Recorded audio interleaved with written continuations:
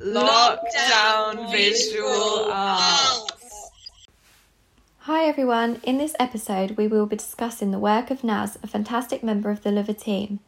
The piece is titled Merged Reality. Naz is currently completing a BA Fine Art course at Central St Martin's and has spent the past months exploring systems of social control and surveillance through their practice. You can watch Naz's full video work on YouTube and I will include the details in the description below. I'll now pass you over to the lovely Naz. To give you a little bit of context, this is something I made for an Open Studios.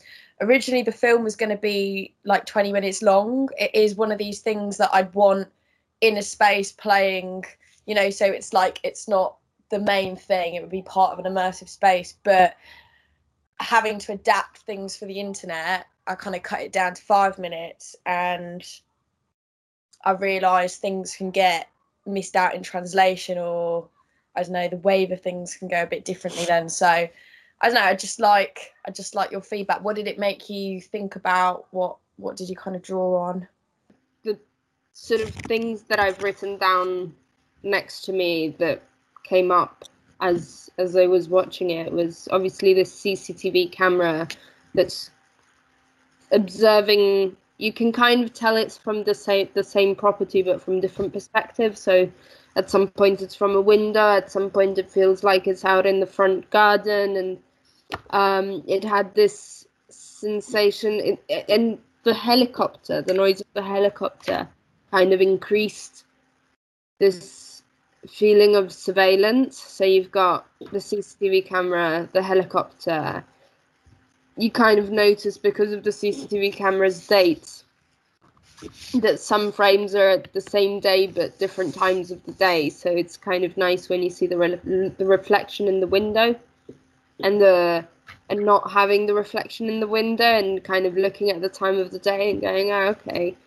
And there was definitely something ghostly and paranormal going on. Sort of even the bright frame at some point goes distorted and green, and that had a sort of paranormal feel to it. Even the way it all shuts down. TVs as we know them today don't shut down in that way. Yeah, I thought the same. There was this really weird kind of spooky tension throughout the whole thing, and you're kind of just waiting for this escalation, but it comes, but like not in the way you'd expect it to come. And also like thinking about the CCTV, but some of it was obviously shot from inside the window, and it's quite rare that you get like the CCTV inside. Like I don't think I've ever seen that before. So it's kind of like, am I inside? Am I outside? Am I like going through these spaces? Oh wow, I'm really glad that you guys have said that, actually, because I think I have a bit of a tendency to be quite expansive and try and shove in a lot of ideas into my work. Yeah, you know, didn't know how to kind of pick all these things together, and I just kind of originally I wanted all the films kind of separate on separate screens, but I kind of quite like them together, and I'd morph them because they all kind of were like 1080, and I'd squished them into portrait. So the other thing is I realise a lot of us are on our computers right now, but the idea was that when people were accessing the site on their phone, the film goes up to like full screen on your phone. So it kind of looks like you've got this little CCTV on your phone. It's really interesting you picked up on Inside Outside, Fran, because I was thinking a lot about public and private spaces and the online and the offline, and how all of these kind of intersect each other, and how technology seems to be a tool to facilitate all of this. The tarpaulin is something that I'd been experimenting in with other work. So I've been draping tarpaulin over the front of my house. I was trying to replicate a billboard in the sense that we don't get any choice in our public setting over what kind of distractions and information is blasted at us. And I think, I remember actually, it was somewhere in East, I think it was around Dalston, and I'd gone past on the bus and there was this massive Apple billboard that was like placarded over these tenants' windows, and I'd seen a few articles about it, and I'd seen it elsewhere in Shoreditch as well. So I know it's quite a big problem about tenants selling off windows and things, and the fact that, you know, our public space is sold off, and our perspective as our sold off without any permission to the public, and then just on top of that, our private spaces and our private perspectives are sold off as well. And I just thought that was quite, as I just physicalized in these articles that I'd read. So it was kind of this idea of like being in front of a billboard but behind it as well, and what that does. And when I was writing my dissertation, I was looking a lot at the attention economy, and I think we kind of touched on this actually last time with Lydia's, but I was talking about kind of the different, I suppose, modes of information that it's carried on, and I was mostly thinking about the billboard, the window, and the screen.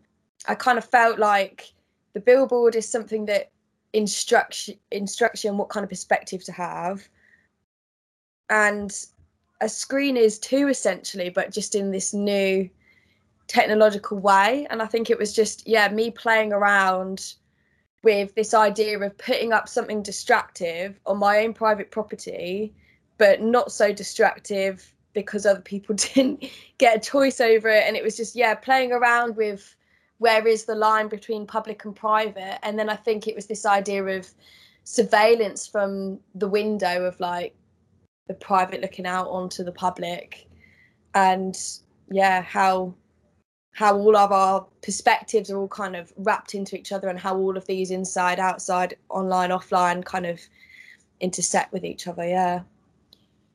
It's really interesting you said about the ghostly stuff as well, like the paranormal stuff, because I think the other ideas I was touching on was disinformation and how technology kind of warps information, and again these realities. So you see something on the screen, even down to deep fakes.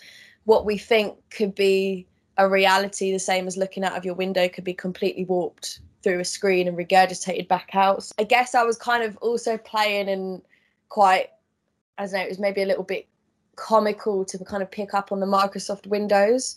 So that green flashing was actually meant to be part of the Microsoft flag, and there was like red and yellow, and obviously the blue tarpaulin is already there. I think you can definitely see the window by the way you've layered it out, like the way you've laid out the 4 videos.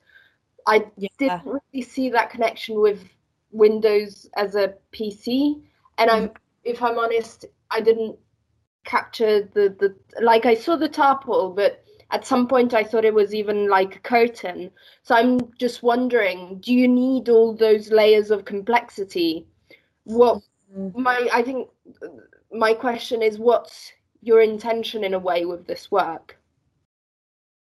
I think that's a very good question. And as I said at the start, I think I am quite expansive, and I do layer stuff quite a lot. But this was a test, and that's exactly why it's so important to test these things and to get you guys feedback, so I know when's too much and what's productive and what's not. I think in terms of, this is something that I plan on showing with a collection of other things.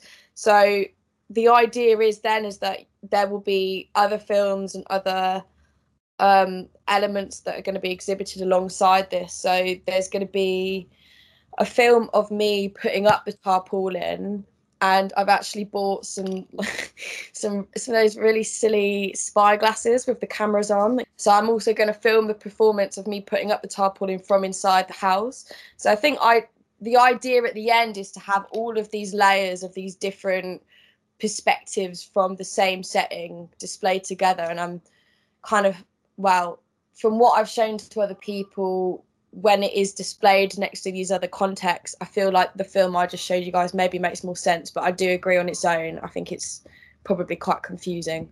I'm going to butt in again, and from what you've just said, you've described it as a test. So what my sort of follow-up question would be, what have you learned from it? Is it a work that belongs to a body of works, or should the work be seen singularly? I think I've decided to separate the different perspectives now from making that film. So instead I'm going to have the same layout as what you just saw, but instead from each window. So there'll be like 4 different bits of footage, and I think it really is part of a body of work. And I think that's what I've come to realize, is that the kind of theories I'm trying to talk about, or the things that I'm attempting to represent, and all these different simultaneous realities can't really be summoned down to one frequency or one film. And I think I've realised that, and trying to shove it all into one makes it too overwhelming and confusing. So I think having a body of work and this just being an element of it is how I'm going to take this forward. And again, separating the footage down even more.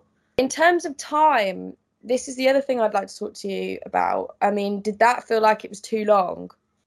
I thought the length of time was really appropriate, just because, like, well, I look at the length of time it is, and for some reason I like instantly, maybe because I'm watching on YouTube, I instantly think, oh, that's like the same length as like a song or like a music video. And that's always the amount of time that I'm always like, oh, I can always give that amount of time. But also I think it was really important that it wasn't too short, because there was a lot of time for sort of thinking and expanding on my ideas as I was watching it. And I think a lot of it, because obviously like it's not really opaque in its meaning, having that time to interpret it in different ways and to really think about what we're looking at, I think was really like a big part of the piece. Like it gives a duration to like actually viewing and thinking about the piece, which was really nice. I'm thinking it could have been a bit longer. Like, it's interesting now that you said that about people not having the time to give, because that's actually not something I'd probably thought about with time-based and like video work. But I think there could have been more time to like build up the tension and like the kind of general atmosphere of the piece. Yeah, I agree, because it reflects like a CCTV kind of video so much. I mean, they kind of never stop. They're rolling like 24/7, and I feel like it's something that has like longevity in it. You wonder what happened before and after the video started or ended. Like, it is something you could just keep videoing for hours on end. I think it has the potential to be longer, and I think people would still watch it. It's kind of almost like people watching, when you just stare out the window for ages and you can just watch these figures going by.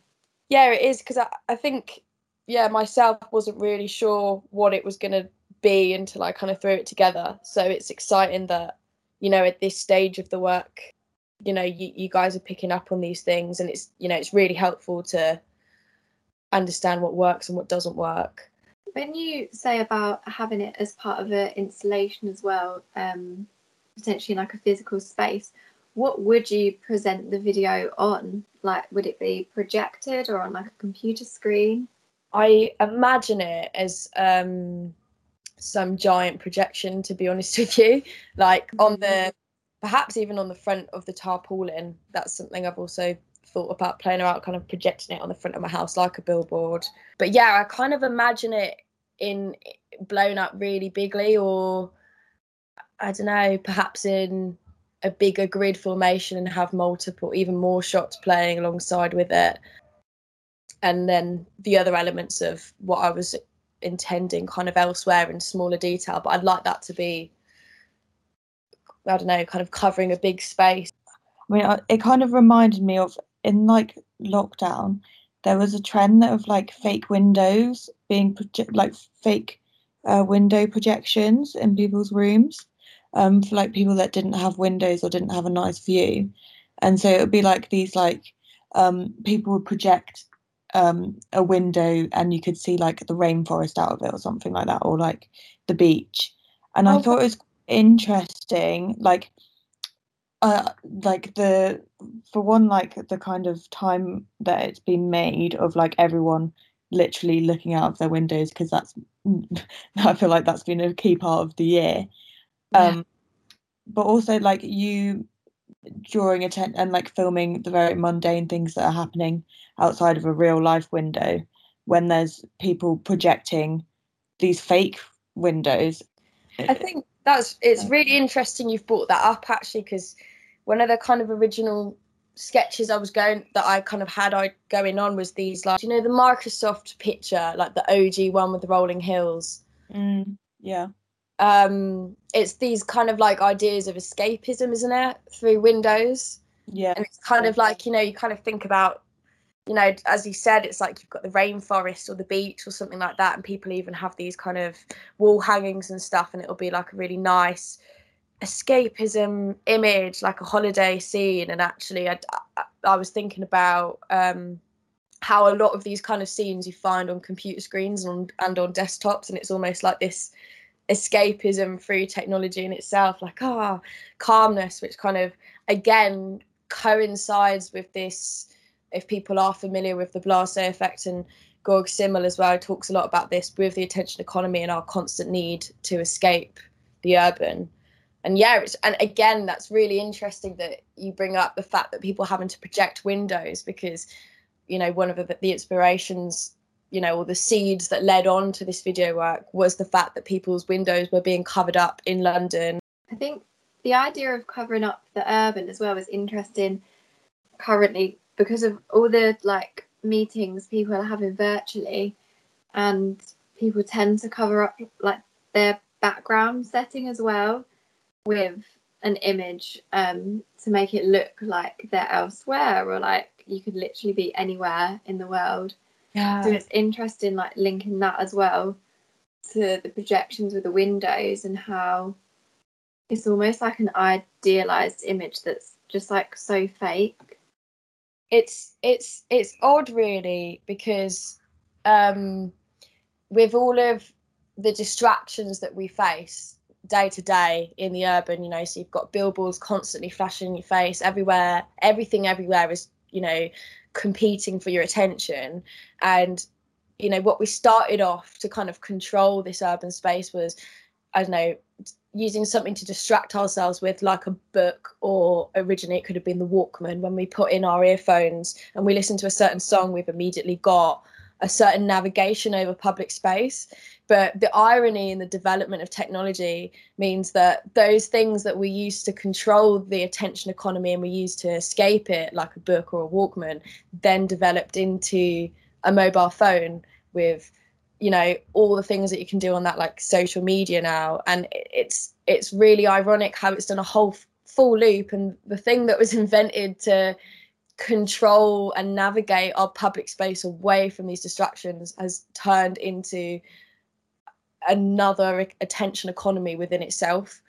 So yeah, it's interesting that there always seems to be all these loops and ironies within technology in itself and within the screen of how it represents the public and the private, and how it reflects and detracts and regurgitates. And again, with information and disinformation, there's just so many different realities, I think, that can exist in between online and offline. I have one last question about, has LUVA informed your work in any way? Because I feel like there was that feeling of council estate in the video, and I was wondering if it's just a chance thing of whereabouts you live, or if it's something that, I don't know, LUVA might have. Do you know, it's funny you say that, because I do, when we, you know, work through the itinerary, or even when we started doing, you know, talking about this podcast and things like that, and thinking about different frequencies of work and how it's going to be intercepted, in terms of like the work that we've been doing with LUVA, I definitely say that breathes into my work and inspires me. In terms of the context of the estate, I think that is a coincidence. It's funny because I used to live on a council estate in East for a few years myself, and I did a lot of surveillance footage, very similar to this, from the top of that block. Well, I am a working class, I guess, artist myself, so I don't know. I think maybe it's an accident, but maybe I find it a good context to talk about, because in terms of probably rights to public space and things like that, I mean, that goes back into how many rights people, you know, working class people have, you know, and how many rights you get to public space, and the gentrification of sites, and how you can be wrapped away from a world in it yourself through gentrification in the urbanisation as well. So yeah, I guess in a really weird way, it all does kind of sphere back together, yeah. But there's a lot of happy accidents in art, isn't there? Lockdown visual arts.